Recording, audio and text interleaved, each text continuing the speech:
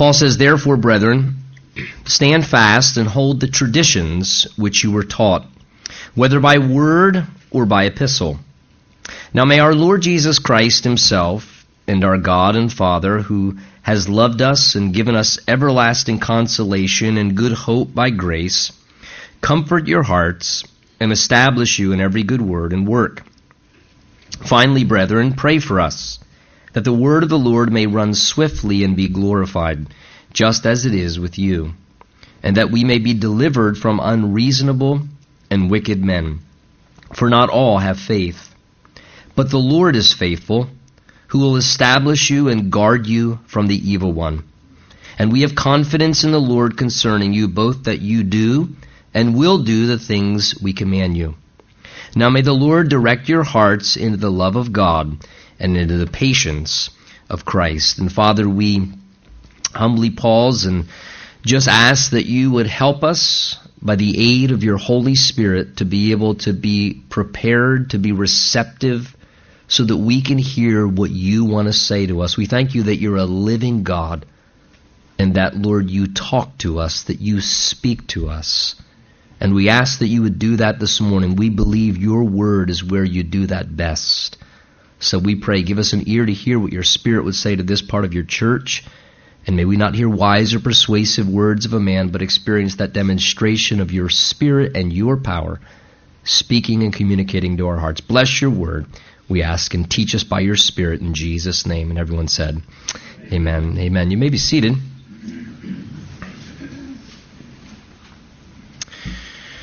You know, for a few years, in the first season when we were planting Calvary Chapel of York in Pennsylvania, when we first moved there, I was actually working sanding and refinishing hardwood floors for a company to make income for the family as the church was being established and growing, and learned some different things obviously through that process. And one of the things certainly about sanding, what I learned, on occasion we would have to try and knock down, when fresh hardwood was laid down, some of the really, really rough areas before we could sand it the way we were supposed to. And sometimes we actually had to sand with the machines across the grain of the wood. And I certainly learned that when you sand wood, of course, you're supposed to properly sand it with the grain.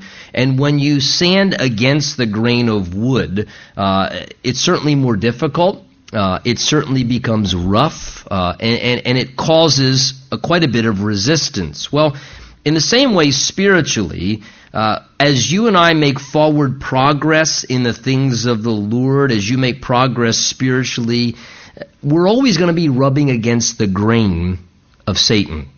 And as a result of that, there is going to be an increase in resistance. There's going to be an increase of opposition that we experience. And our passage this morning speaks to us about facing resistance, particularly facing spiritual resistance because of commitment to Christ.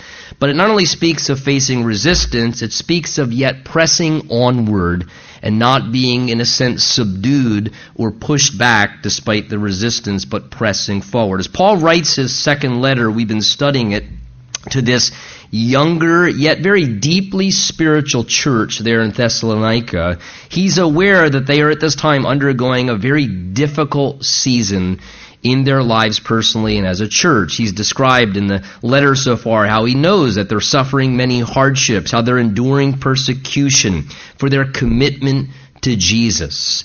And as the result of them going deeper spiritually and being a very fruitful and productive church, that only intensified the resistance and the opposition from the devil's camp against them.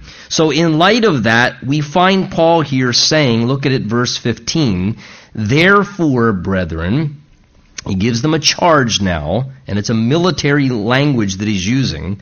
"Therefore, brethren, stand fast and hold the traditions which you were taught, whether by word or by epistle." So, like a commanding officer trying to encourage his troops in battle, Paul gives a charge now not to give up, not to back down spiritually, but instead to cling to the truth The truth of God which anchors us in the midst of resistance and storms of resistance. The first thing he clearly says there, verse 15, is just to stand fast. To stand fast. The idea there is to dig your heels in, to hold your position, to hold the line without being pushed back. Again, it pictures a group of soldiers perhaps holding the line as they're taking enemy fire and they're facing a real intense resistance, though it's hard, because that group of soldiers understand the greater cause, that there's something bigger than themselves that's involved here, that there's something more important than just their own comfort or their own welfare, that there's a much bigger cause and reason to hold the line and to stand fast. They dig in their heels and they hold the line. They hold the position and stay at their post, though it's hard. And though there is resistance and opposition and pressure that comes against us spiritually, and Paul understood that, though there's strong influence many times to back off or to give up, Paul gives this exhortation here for them and for us to stand firm and to not be moved, to not be pushed back, but instead to hold your ground spiritually. And again, within the spiritual life, the New Testament, the Bible is very clear to us in many passages that in this spiritual life, there is spiritual warfare. When you accepted Jesus Christ, you, in a sense, were drafted into the Lord's army. Whether you wanted to or whether you were aware, and a lot of times we don't tell people that when we present the gospel because a lot of people may go AWOL. No way then. I don't want to be drafted. I'm going to go to Canada, get away from it. But the reality is when you accept Jesus, you become a soldier in the Lord's army. You're entering into a spiritual battle, and there is resistance and opposition, and there is warfare. Again, Ephesians 6 describes this in such great depth and detail. It's a passage that deals with the reality and the existence of spiritual warfare. It says we don't wrestle against flesh and blood, but against principalities and powers and rulers of the darkness of this present evil age. Again, the idea being is that as we experience things, it's not sometimes just having a bad day. Sometimes it's not, boy, it just seems like this is a really hard season. Well, yeah, it is. But there's an unseen realm in the spirit that many times is behind that, that's causing those difficulties, those calamities, those problems. It's spiritual warfare. And in Ephesians 6, we're instructed not only to endure it, but even taught how to overcome it. That we're to put on the armor of God so that we're able to, in a sense, keep ourselves protected from dangerous wounds, from mortal wounds that would destroy us and wipe us out. But in that passage, Ephesians 6, there's also repeated practical charge, much like in our text here in verse 15, that is very crucial. 4 times in Ephesians 6, our passage on spiritual warfare, 4 times there's a repeated practical charge, and that is this. It just says the Lord's soldier is to stand. To stand. 4 times. It just says, stand, hold your ground. Ephesians 6:13 says, therefore take up the whole armor of God, that you may be able to withstand in the evil day, not be pushed back. And having done all, when you've done everything you know how to, it just says stand. Just stand. Just hold the line. You don't have to advance, but just at least hold the line. Hold the line. And stand firm. Paul told the Corinthians in 1 Corinthians 16, watch, stand fast in the faith, be brave, be strong. And perhaps this morning for some of you, that's an exhortation that you need to hear from the Holy Spirit if you're enduring enemy resistance because of your commitment to Christ, or because of you trying to do what is right or righteous in your family or in a situation, or walk with Jesus or desiring to serve Him somehow. Paul told Timothy, 2 Timothy 2:3, you therefore must endure hardship as a good soldier of Jesus Christ. And if you've done everything else, I don't know what else to do, I don't know what else to do, you at least stand. You don't budge. You don't back off on following Jesus.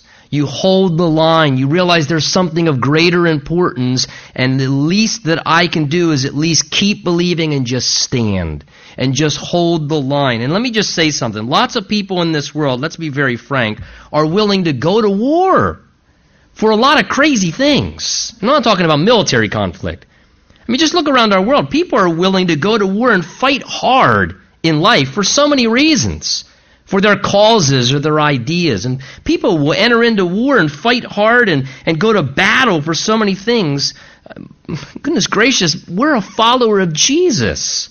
We have the highest reason in the world to hold the line spiritually at times, and to fight for what is right and what is righteous and what is best for our family's spiritual welfare. So this morning, can I encourage you, as Paul is here, stand firm in your commitment to Jesus. I especially want to say, if you're a man and you're a husband and you're a dad, times 10, you stand firm. You stand firm. Have a spiritual backbone and stand firm for your wife, for your family, for the cause of Christ, and for the body of Christ. It's our calling.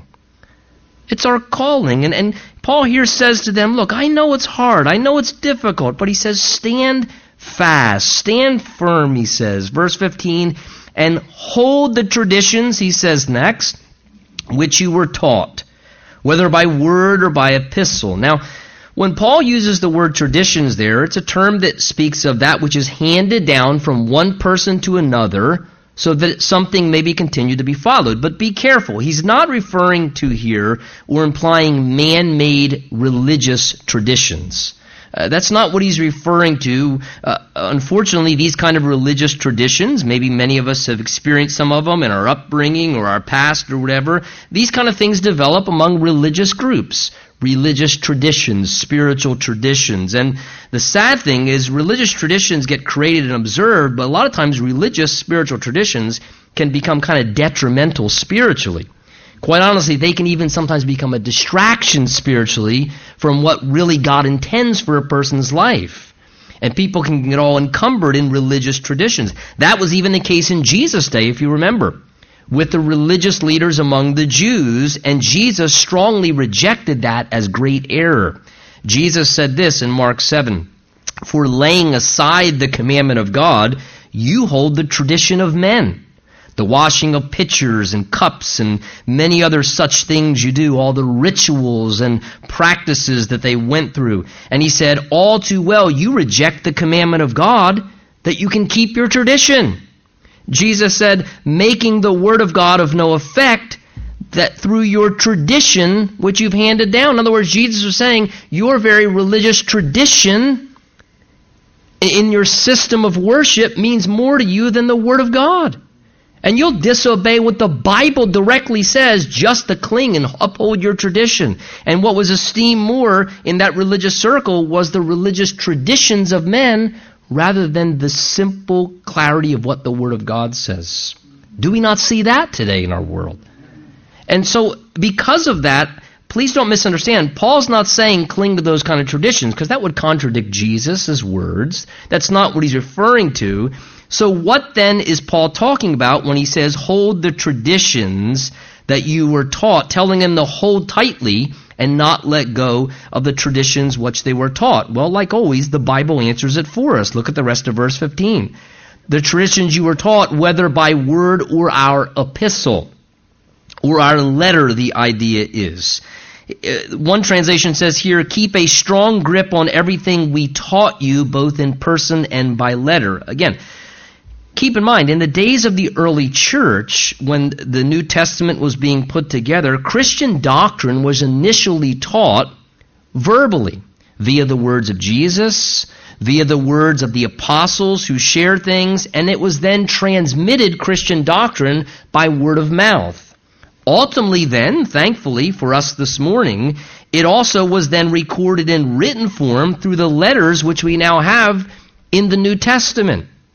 But when Paul says here, hold the traditions which you were taught by word and by letter, Paul's referring to very simply holding tightly to the Word of God, holding on to the Scriptures, the things that were once spoken and then ultimately recorded by Jesus and the apostles, because see, that is what makes someone, what would make them spiritually stable. That's what would help them be rooted spiritually. If they kept a tight grip on the Word of God, because holding to God's Word is what helps a person to stand fast in the things of God. Paul told Timothy, 2 Timothy 3:16 and 17, all Scripture is given by inspiration of God, and that's what he says is profitable for doctrine, reproof, correction, instruction in righteousness, that the man of God may be complete, thoroughly equipped for every good work.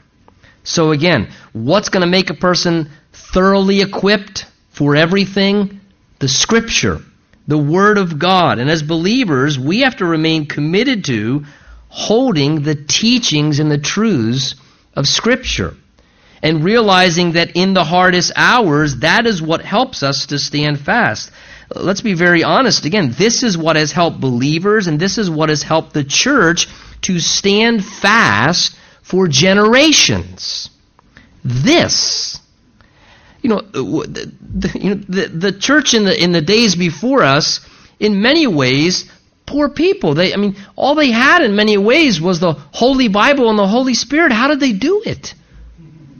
They didn't have the access to all the different trappings of what we have in Christianity today that are so critical, so that we can somehow be so savvy and somehow, so hipster spiritually, and they made it.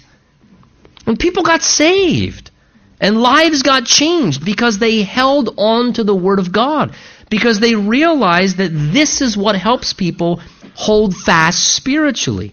This is what's inspired of the Spirit. This is what changes people's lives, and this is what is our best defense against Satan, against sin, and against the selfishness that lies inside of every one of us, that causes us to be self-destructive. Look, nothing's changed.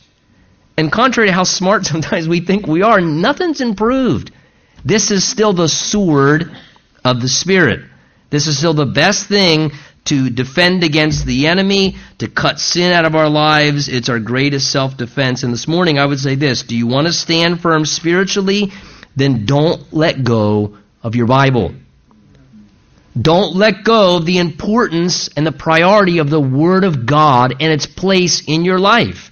To the extent that this book holds the proper place in your life, you'll stand firm spiritually.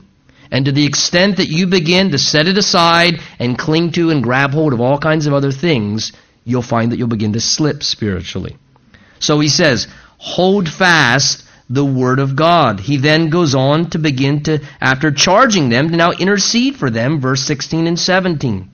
He says, now may our Lord Jesus Christ himself and our God and Father, who's loved us and given us everlasting consolation and good hope by grace, comfort your hearts and establish you in every good word and good work. So he charges them to stand, and now he begins to intercede for them in prayer. And Paul was someone who knew what it was like himself, above all others probably, to face opposition, to experience resistance, both in the spiritual life and in the Lord's work. And he very quickly came to learn, not just as a Christian, but as a missionary and pastor and church planner doing the work of God, he began really quick to learn that the primary thing that helps most is calling upon the Lord in prayer and seeking God and asking God for his help and strength and comfort in such times.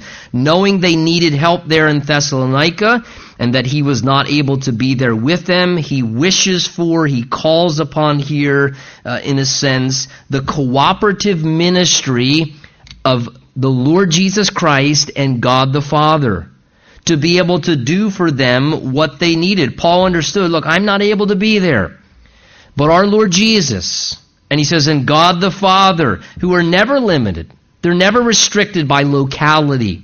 They never have an inability to be able to help. They're never hindered. They can always come to your aid. So Paul now prays here in verse 16 and 17 that they would supply the supernatural assistance that these believers needed in their hour of need. And notice there in verse 16, as we look at it, how speaking of Jesus and the Father as one, Paul speaks of them as one there, Jesus and the Father, understanding a Trinity. And he reminds these believers of the great things that the Lord our God has already supplied. He mentions a few. The first thing he mentions there, he says, he is the one who has, notice, for all time, past tense, loved us.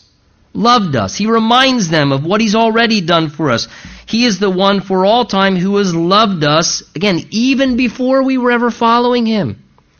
1 John 4, 9 and 10 says, "In this the love of God was manifested towards us, that God has sent his only begotten Son into the world, that we might live through him.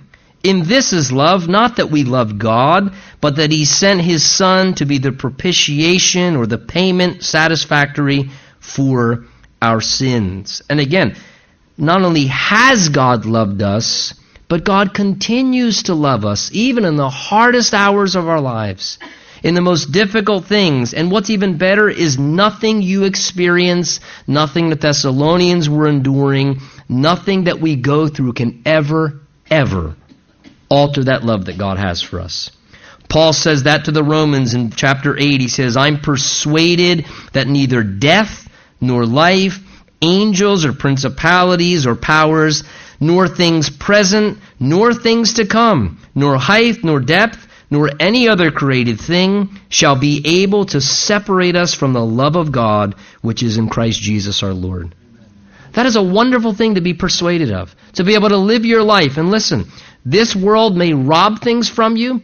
People may steal things from you. People may separate you from your job. People may separate you from your home. Your spouse may separate themselves from you. Your parents may separate from you. People may abandon you. You may experience separation in so many ways, and you can be separated from anything, but you will never, ever be separated from the love that God has for you. God will love you through all of that. And he'll continue to love you with the same faithfulness. And knowing that steadfast, enduring love of God, that's what gives us confidence to pray and to seek him. And that's why Paul says, man, it's this God who loved us that inspires us to pray, because Paul says, knowing that kind of love, it assures us God wants to help people. And so why not call upon him to help? He speaks of as well in our verses here how God has also given to us everlasting comfort and good hope, it says, by his grace. So those who trusted in Jesus, we've been saved by the undeserved grace of God. And as a result of that now, he has given to us comfort in our difficult times in this life, knowing that we possess everlasting life.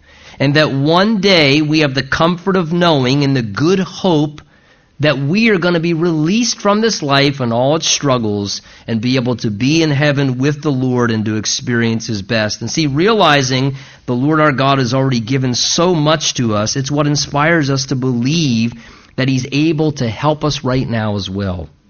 That's what Paul meant when we're talking to the Romans in chapter 8 when he said, "He who did not spare his own son, but instead delivered him up for us all, how shall he not with him also freely give us all things?" In other words, Paul understood, look, if God's already done so much for us, he gave us his best up front. He gave Jesus and all that Jesus has done for us. So he says, if God didn't hold back then, if he didn't spare and say, I'm going to do some for him, but these people don't deserve that much. They're pretty wretched. He says if God didn't spare or hold back his grace, his help, his love, his best for us on the front side, then he said that's what inspires. Then certainly he'll give us the lesser things. If God would give us Jesus and let Jesus do what he did, then certainly he's saying God in his love. Do you think God doesn't care about the very minuscule things in your life in comparison to giving Jesus in the way that he did? And that's our great hope and encouragement. So notice what Paul asks in the 17th verse, particularly for their struggles and suffering. He says, may our God, first of all, verse 17, comfort your hearts. May our God comfort your hearts, that God would provide comfort, because when we endure forms of resistance and opposition and persecution, whether it's for your relationship with Jesus, whether you face resistance because you're seeking to serve Jesus somehow and there's coming opposition against you because of that, or maybe just you're trying to remain committed to Christ and because of that you're dealing with some difficulty, the result is always the same. It leads typically to kind of a wounded heart and a discouraged heart when you experience those things. And I'll tell you, I am so thankful that though people cannot fix and heal a wounded, discouraged, bleeding heart, that God always has access to minister to people's hearts. And God can comfort people's hearts. And that's why Paul prays for this here. Look, God's blessed us with incredible medical technology. We can open people up and we can physically fix aspects of people's hearts, right? And we can do surgeries and bypasses and all these amazing things. But you find me somebody who's got a wounded heart. It's not bleeding physically, but it is gushing blood from pain and trauma and things that's happened, or the discouragement or the heartbreaks or letdowns, and their heart is so wounded. You find me the best surgeon on this planet, they can do nothing to help that person. But God can. Because God can comfort people's hearts. And God, by His Spirit at work inside of people who are hurting, can help people and heal and relieve the pain and the suffering in people's hearts. The Bible tells us in 2 Corinthians 1, He's the Father of mercies and the God of all comfort, who comforts us in our tribulation. Man, how wise it is, ladies and gentlemen, to call upon the Lord in prayer like Paul here when we see those who are in need of that kind of comfort. Do you know somebody that's got a wounded heart? Do you know somebody that's got a discouraged heart? They're grieving, they're in pain, maybe they've lost someone, maybe they're just dealing with something very hard and their heart is hurting. Listen, Lord, comfort their heart. Lord, you alone can. Comfort their heart, minister to them, and God can answer that kind of prayer. He also prays as well in verse 17 that God would provide stability in their spiritual labors. He says, we also pray that the Lord would establish you, verse 17, look at it there, in every good word and work. So the idea there of establish is to shore something up, to strengthen it so it's more stable. In other words, to ensure that it has maximum potential and success and effectiveness. One translation renders this, may He give you strength in every good thing that you do and you say. Paul there is asking that the Lord would, in a sense, anoint and prosper every good work of service that they do, that the Lord would bless and in a sense, shore up and use in a powerful way every good word that they spoke in Jesus' name to share the gospel or to help someone. He's basically asking that the Lord would allow their ministry efforts to take root and to blossom spiritually. And Paul knows how at times when we're seeking to do a good work or maybe seeking to use our words to be helpful for the kingdom of God or to help someone, how the enemy many times comes against that and he wants to try and uproot that. And whether it's through discouragement or resistance or whatever it may be, Paul's praying, look, I pray that you wouldn't be uprooted, but instead that the Lord would sink your roots deep and you'd be established and strengthened, and that the Lord would not only get you to take root, but He'd make you abundantly fruitful and prosper your labors. And I think that's a great reminder. If we see people doing good works for the Lord, we see ministries, missionaries, that we say, Lord, establish them.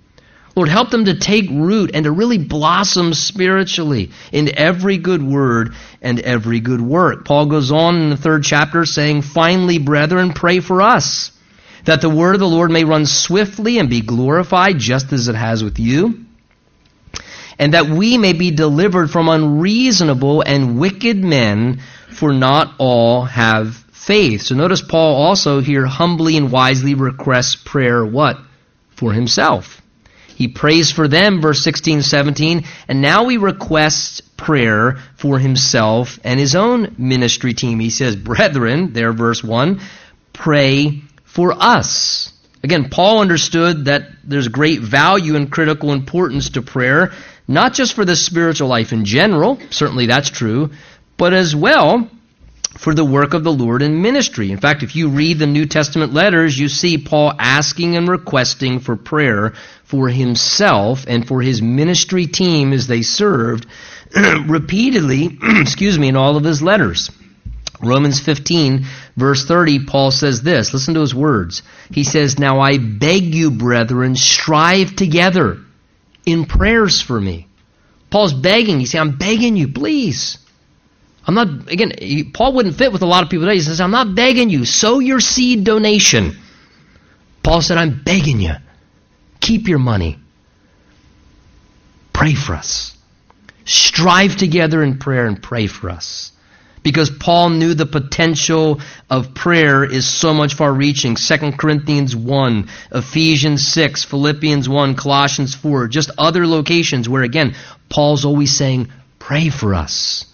Pray for us. He's always asking for prayer because he understood it's by seeking God to become personally and directly and powerfully involved in the Christian walk and in the Christian ministry is what makes all the difference in the world.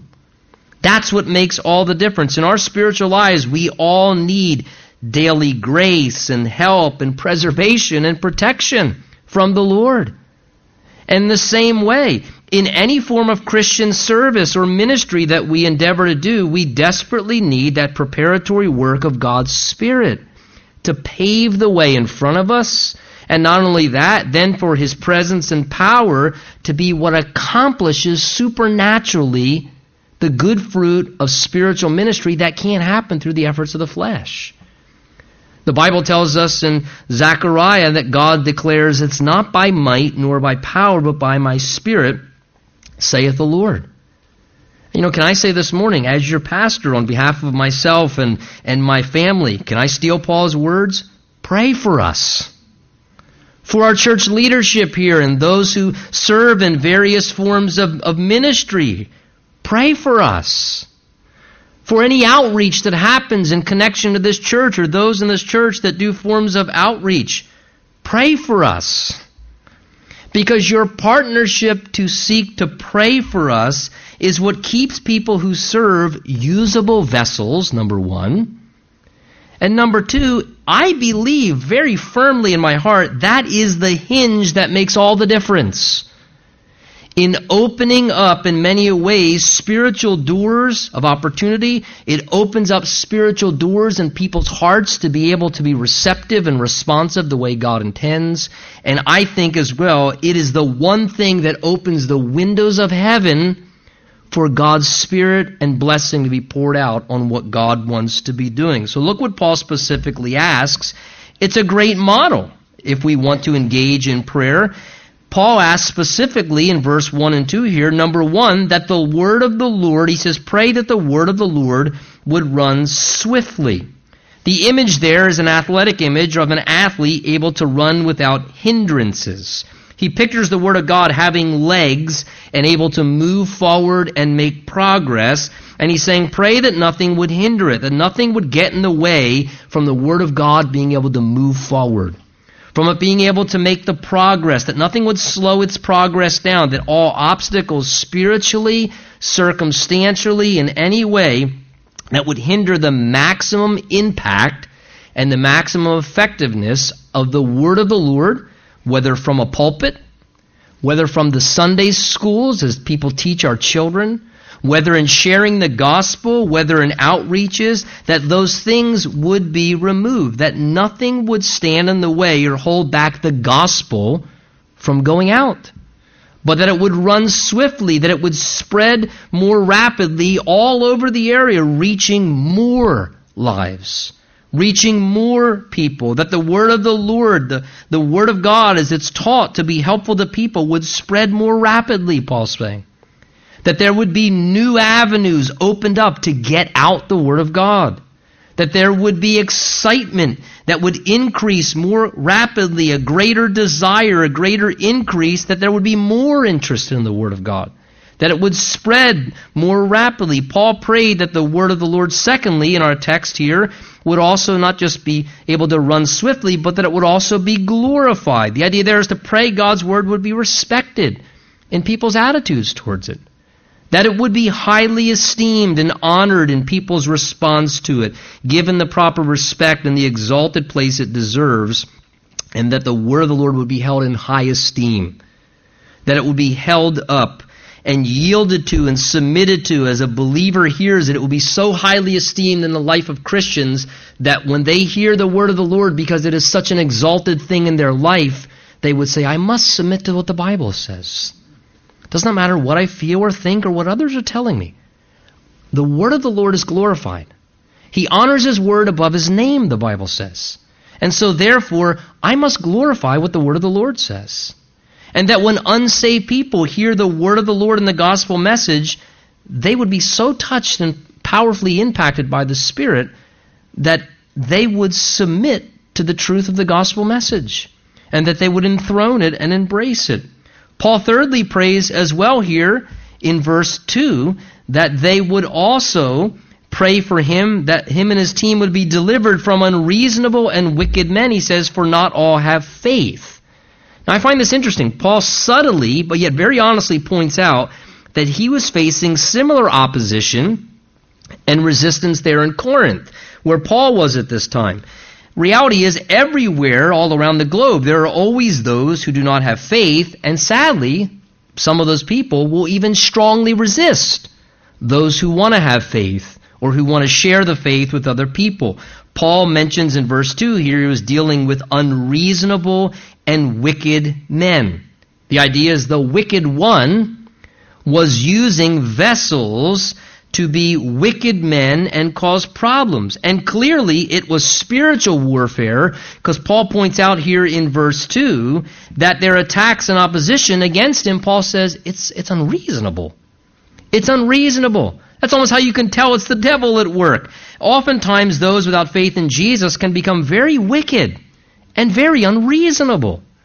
They can become very cruel and do evil things, and people act unreasonably to hurt the work of the Lord, to hinder the gospel, to hold back Christians, to hassle you as a follower of Jesus, and it's so unreasonable. And when you study the book of Acts, you see this in Paul's life. So Paul's praying that the Lord, he says, pray that the Lord would deliver us from these people and their efforts to oppose us. Now, let me just say this before we move on to verse 3. Perhaps in some ways Paul indicates his own struggles, as he mentions here in verse 2, that he was dealing with unreasonable and wicked men against him. I wonder if maybe Paul indicates his own struggles in life and ministry and asks for prayer for himself, maybe as well in a secondary way to help keep these struggling Thessalonians from slipping into that woe is me attitude. Look, if we want to be very honest with ourselves, oftentimes when we struggle and deal with hardships, and I'm not diminishing struggles in any of our lives, but I think oftentimes when we deal with hardships and struggles in our own lives, we tend to start to become a little introspective. And we begin to hyper-focus on the gravity of our struggles and our difficulties, and there's something about realizing others are struggling as well. There's something about finding out that other people are going through similar sufferings or their own set of hardships, and not just that, but then doing something about it to maybe help them or to pray for them in their hardship. As Paul says, pray for us. We're going through a hard time too. There's something about knowing others are struggling and then maybe even doing things to help those who are struggling that quite honestly can actually become a very therapeutic thing. It can become something that becomes very liberating and very, very wonderful to help us. And if you're struggling this morning, let me encourage you. Don't isolate and wallow in your own self-pity. I know a few individuals in this church right now that are going through very hard times. And I'll tell you something. Quite honestly, quite frankly, they're about the biggest servants in this church right now. They're the ones that are pouring themselves out to help and serve others. And there's a part of it that I can't help but to think, boy, you know what? This is great therapy for them. Because they're keeping themselves preoccupied, pouring out their lives to other people who are hurting. And there's something very wonderful and rewarding about that. And I just wonder if perhaps Paul, to help them, he said, look, pray for us. We're going through hard times as well. Now, having just mentioned that men, in verse 2, can be cruel and wicked and unreasonable and lack faith, in a purposeful contrast, look at verse 3, Paul then purposely says, but the Lord is faithful. But the Lord is faithful. He calls them to remember the faithfulness of the Lord, in contrast to people who often are, let's be very honest, unreliable. To human beings which are changing. They're disloyal. People can be unfaithful. He says, but the Lord Jesus is always faithful. He's always dependable. He's always reliable. He's unchanging. And He, unlike people, will always be there. And will always show up. And he mentions two ways the Lord shows. and demonstrates his faithfulness to us. First of all, he says, verse 3, the Lord is faithful, who will establish you. And then he says, secondly, and guard you from the evil one. The idea then again is to establish you. The idea is to strengthen you, to support you. One of the ways the Lord shows himself to be faithful in our lives, is it not true, when we're weak or weary, when we're unable maybe to stand or keep going, Jesus is so faithful to come and to renew our strength. You know, Paul says, though the outward man is perishing, he says the inward man is being renewed day by day. And boy, is it not so true that sometimes at our weakest hours, our hardest moments, how the Lord comes and he's so faithful to renew our strength, to lift our head again, to give us fresh power and ability inside, giving us strength to carry on. Philippians 4:13, that's why Paul said, I can do all things through Christ who strengthens me. Paul said, hard times, good times, I've seen them both. I've been in times of plenty and I've been in times of real severe need and want. I've been at times when I've been really blessed and I've been at times when I've been so burdened I despaired of life. But Paul said to the Corinthians, those times even when we despaired of life, that was so that God might teach us not to trust in ourselves, but to trust in God who raises the dead. And see how wonderful the Lord's faithful is in our lives, that at times when we feel broken and ready to fall apart, he comes and he shores us up. And he strengthens us, and he establishes us, and he renews our strength. But not only that, Paul says the Lord is also faithful, verse 3, because he will guard you from the evil one. 1 Peter 5:8 says, be sober and be vigilant, because your adversary the devil walks about like a roaring lion, seeking whom he may devour. Now that's not encouraging Christianity, but that's biblical Christianity. The Bible tells us very clearly that the devil is like a roaring lion looking to just devour our lives. And let's be real. On our own, we're no match for the devil. I think it's absolute lunacy. I hear people barking and yelling and telling the devil things as if somehow they're going to command the devil what to do. Look, you can ask Jesus to rebuke the devil. When the devil knocks on my door, I don't open the door and say, get away. I say, Jesus, can you get that, please? I'm no match for the devil. He's a satanic being. The authority of Jesus, who I stand behind, is the strength that helped me to overcome, and he'll empower me to do that. And he's the one who guards me from the evil one. The enemy launches his attacks against us to tempt us to sin or do what's wrong or destroy our lives or ruin us. And look, we're no match, but here's the one thing Paul says, but the Lord's faithful. He'll guard you from the evil one. He'll come in at that moment and he won't abandon you. He won't leave you vulnerable. He won't leave you sitting on the battlefield and say, hey, it's getting hot, I'm getting out of here. He'll stand by your side. He'll guard you from the evil one. Jesus will never let you down in your moments of greatest needs, and nothing intimidates Jesus. Aren't you really glad for that? You know, it's like the devil is this schoolyard bully in his efforts as the evil one, an evil fallen, spiritual being, and he wants to bully us as the evil one, but we have a really tough big brother, and a rather strong big brother who is intimidated by nothing and no one. And he'll guard us, and he'll come and protect us and watch over us to defend and to protect and to rescue us in moments of temptation or when the enemy comes and attacks our lives. I mean, people think the Secret Service is impressive. That's like having Pee Wee Herman guard you. I mean, come on, goodness gracious. We have Jesus guarding us from the evil one. Paul goes on, verse 4, and says, and we have confidence in the Lord concerning you, both that you do and will do the things that we command you. So he declares he was confident that through the Lord's ongoing work in their lives, that they would continue, he says, verse 4, to keep doing the right things spiritually.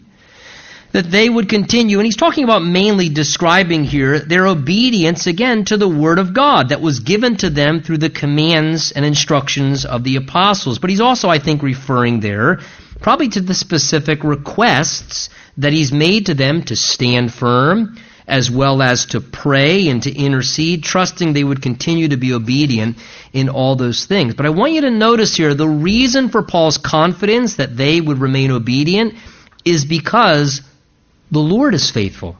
Look again at verse 4 there. Look what Paul says. I'm confident, don't miss this phrase, in the Lord, that you will do and continue to do the things we command you.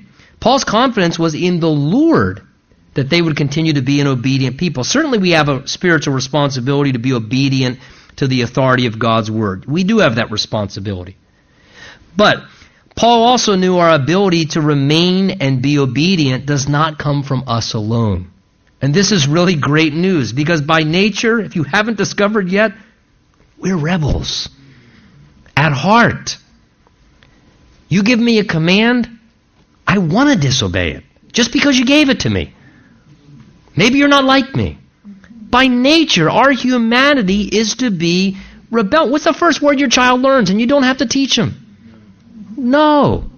Right. Why do you think that is? Because it's just one syllable? No.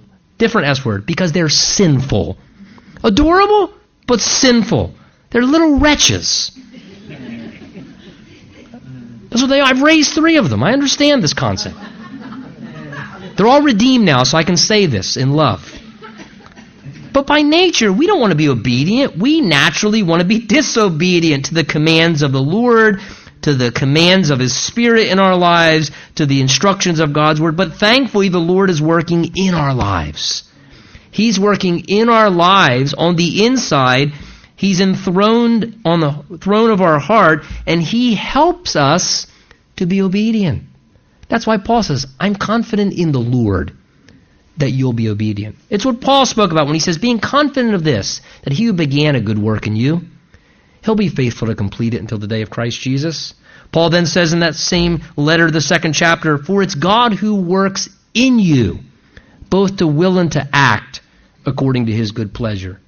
See, it's this beautiful reality. How liberating that we don't have to fully rely, listen, we don't have to fully rely on each other to do what's right.